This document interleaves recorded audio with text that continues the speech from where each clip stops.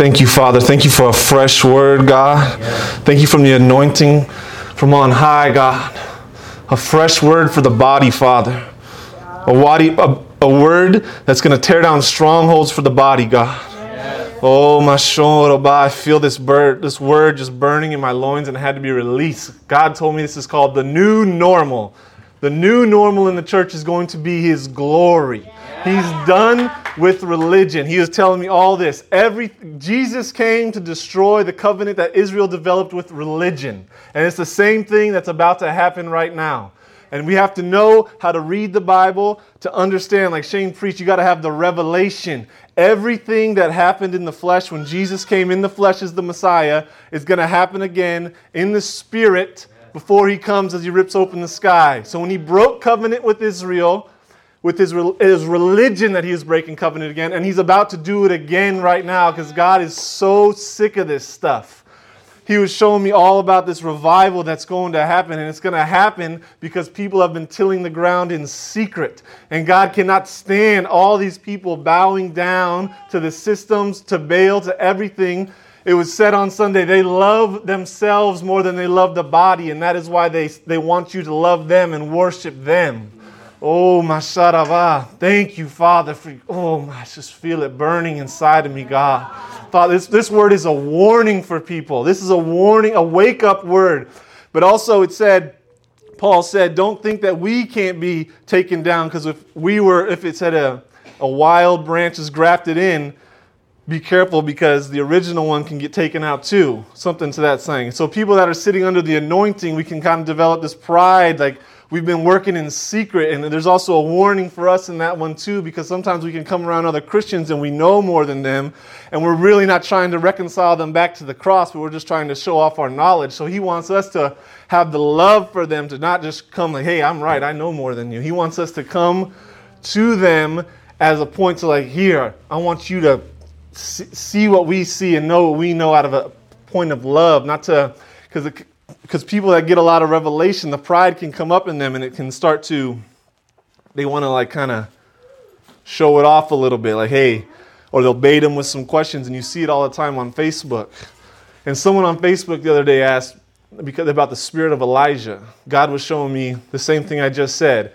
Everything that happened in the flesh, in the natural realm, when Jesus came, the spirit of Elijah came on John the Baptist to proclaim that Jesus was coming. Now the spirit of Elijah is coming on the body to say that Jesus is coming. And then they're like, how do you know this? It's like, you got to know how to read the Bible. And another thing God was showing me about the Bible, that pretty much it's calling it the Acts of the Apostles. It sets a cessationist doctrine, because we've heard it said it's the Acts of the Holy Spirit.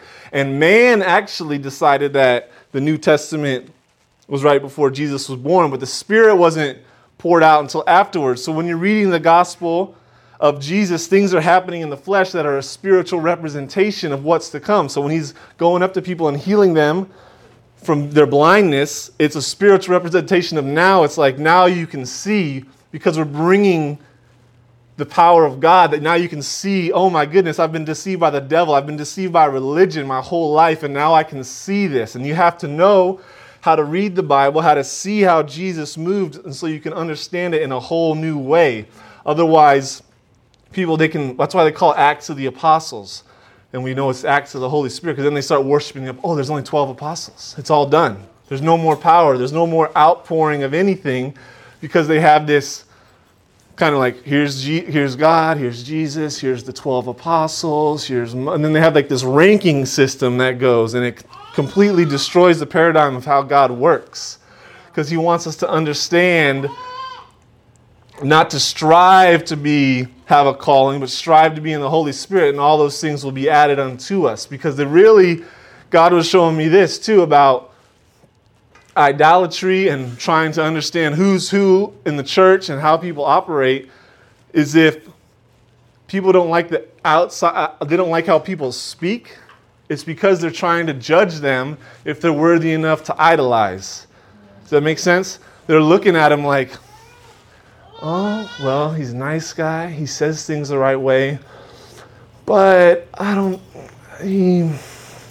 actually, he's kind of preached hard 2 days ago. And then they're trying to like put him in this filter, like, is he worthy of my idolatry? And then God's trying to smash that whole thing of the outside of the cup, because that's all religion is the outside of the cup. And another thing God was showing me about when Jesus said, he said, Moses said unto you, though who commits adultery, help me out here. He said something about adultery, but I say to you, if you look on them with lust in your heart, you've already sinned.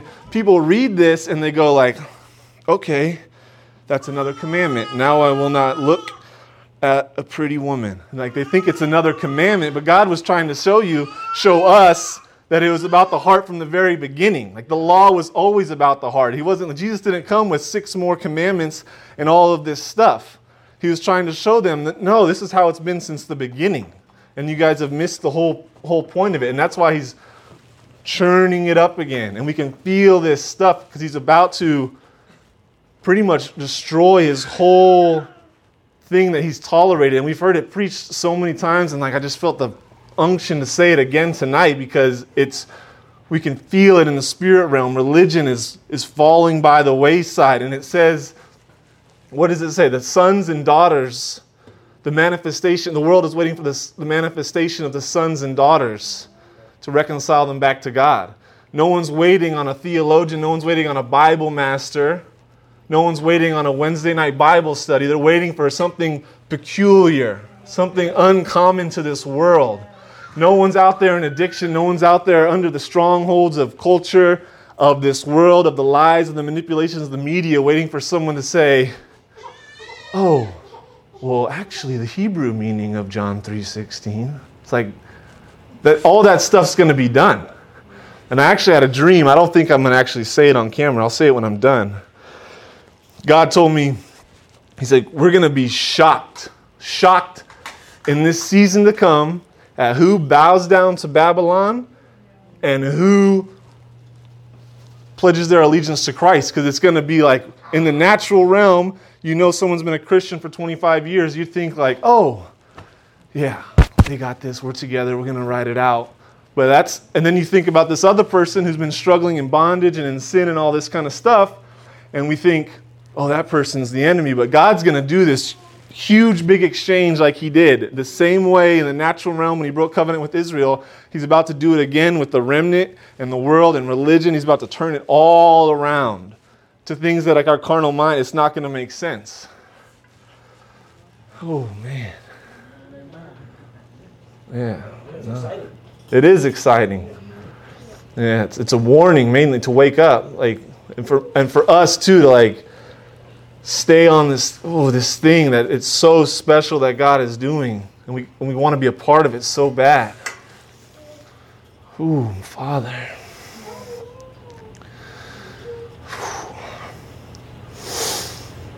Thank you, Father. Thank you, Father. Have your way, God. Have your way with your body, God. Have your way with your church, God. The outside of the cup, God, is perishing, Father. Oh, man. God, we need spiritual eyes in this hour, God, to know exactly what you're doing, Father.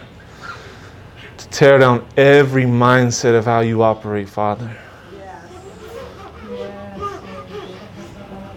Oh, man.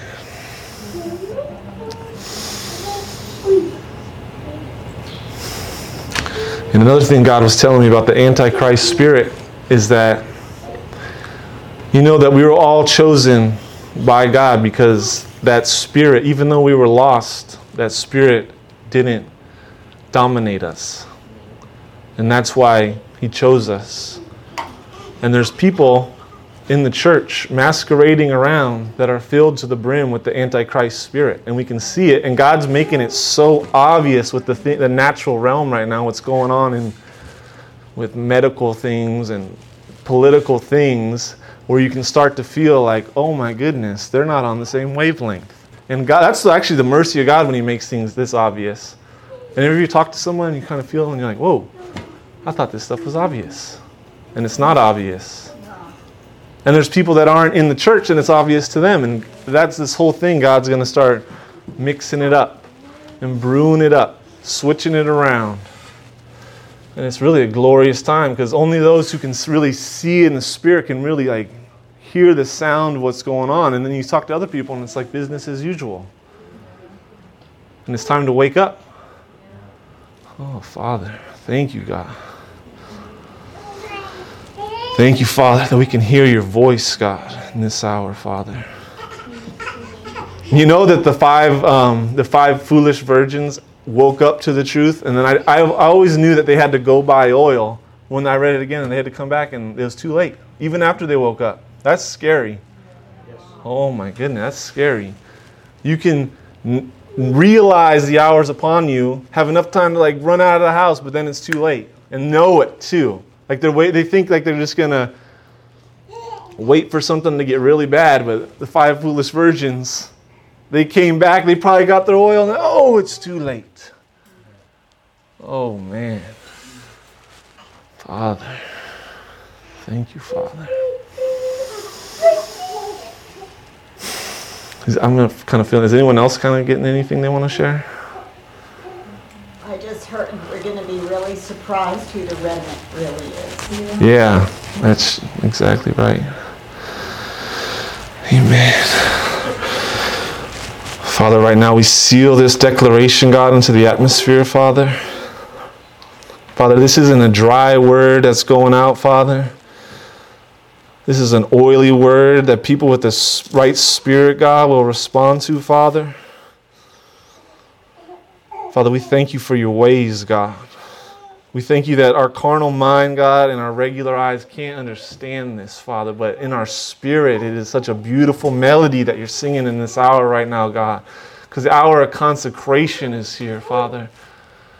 Like my flesh, it doesn't want to be in the end times or be around the mark of the beast, but my spirit knows that the mark of the beast will perfect the church.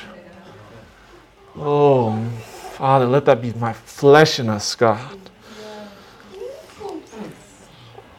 Thank you, Father. Father, we break all soul ties with anything that resembles a vapor right now, God. We forsake all vapors, God. Oh, Mashandara. We will never be scared to be peculiar for you, God. Oh, Mashandara. Thank you, Father. Glory, God. Your glory will be the new normal, Father. Your presence, God, will be normal in the church, Father. Your voice will be a normal thing, Father, in the church.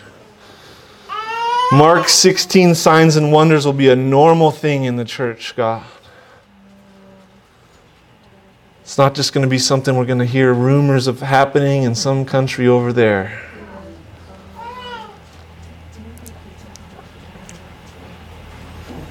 The hour of differing opinions is coming to an end. There's no opinion from the throne room. There's no opinion from the throne room. Thank you, Father. Oh, Father.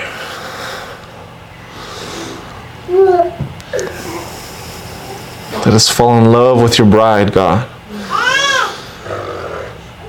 Oh, man. Thank you, Father.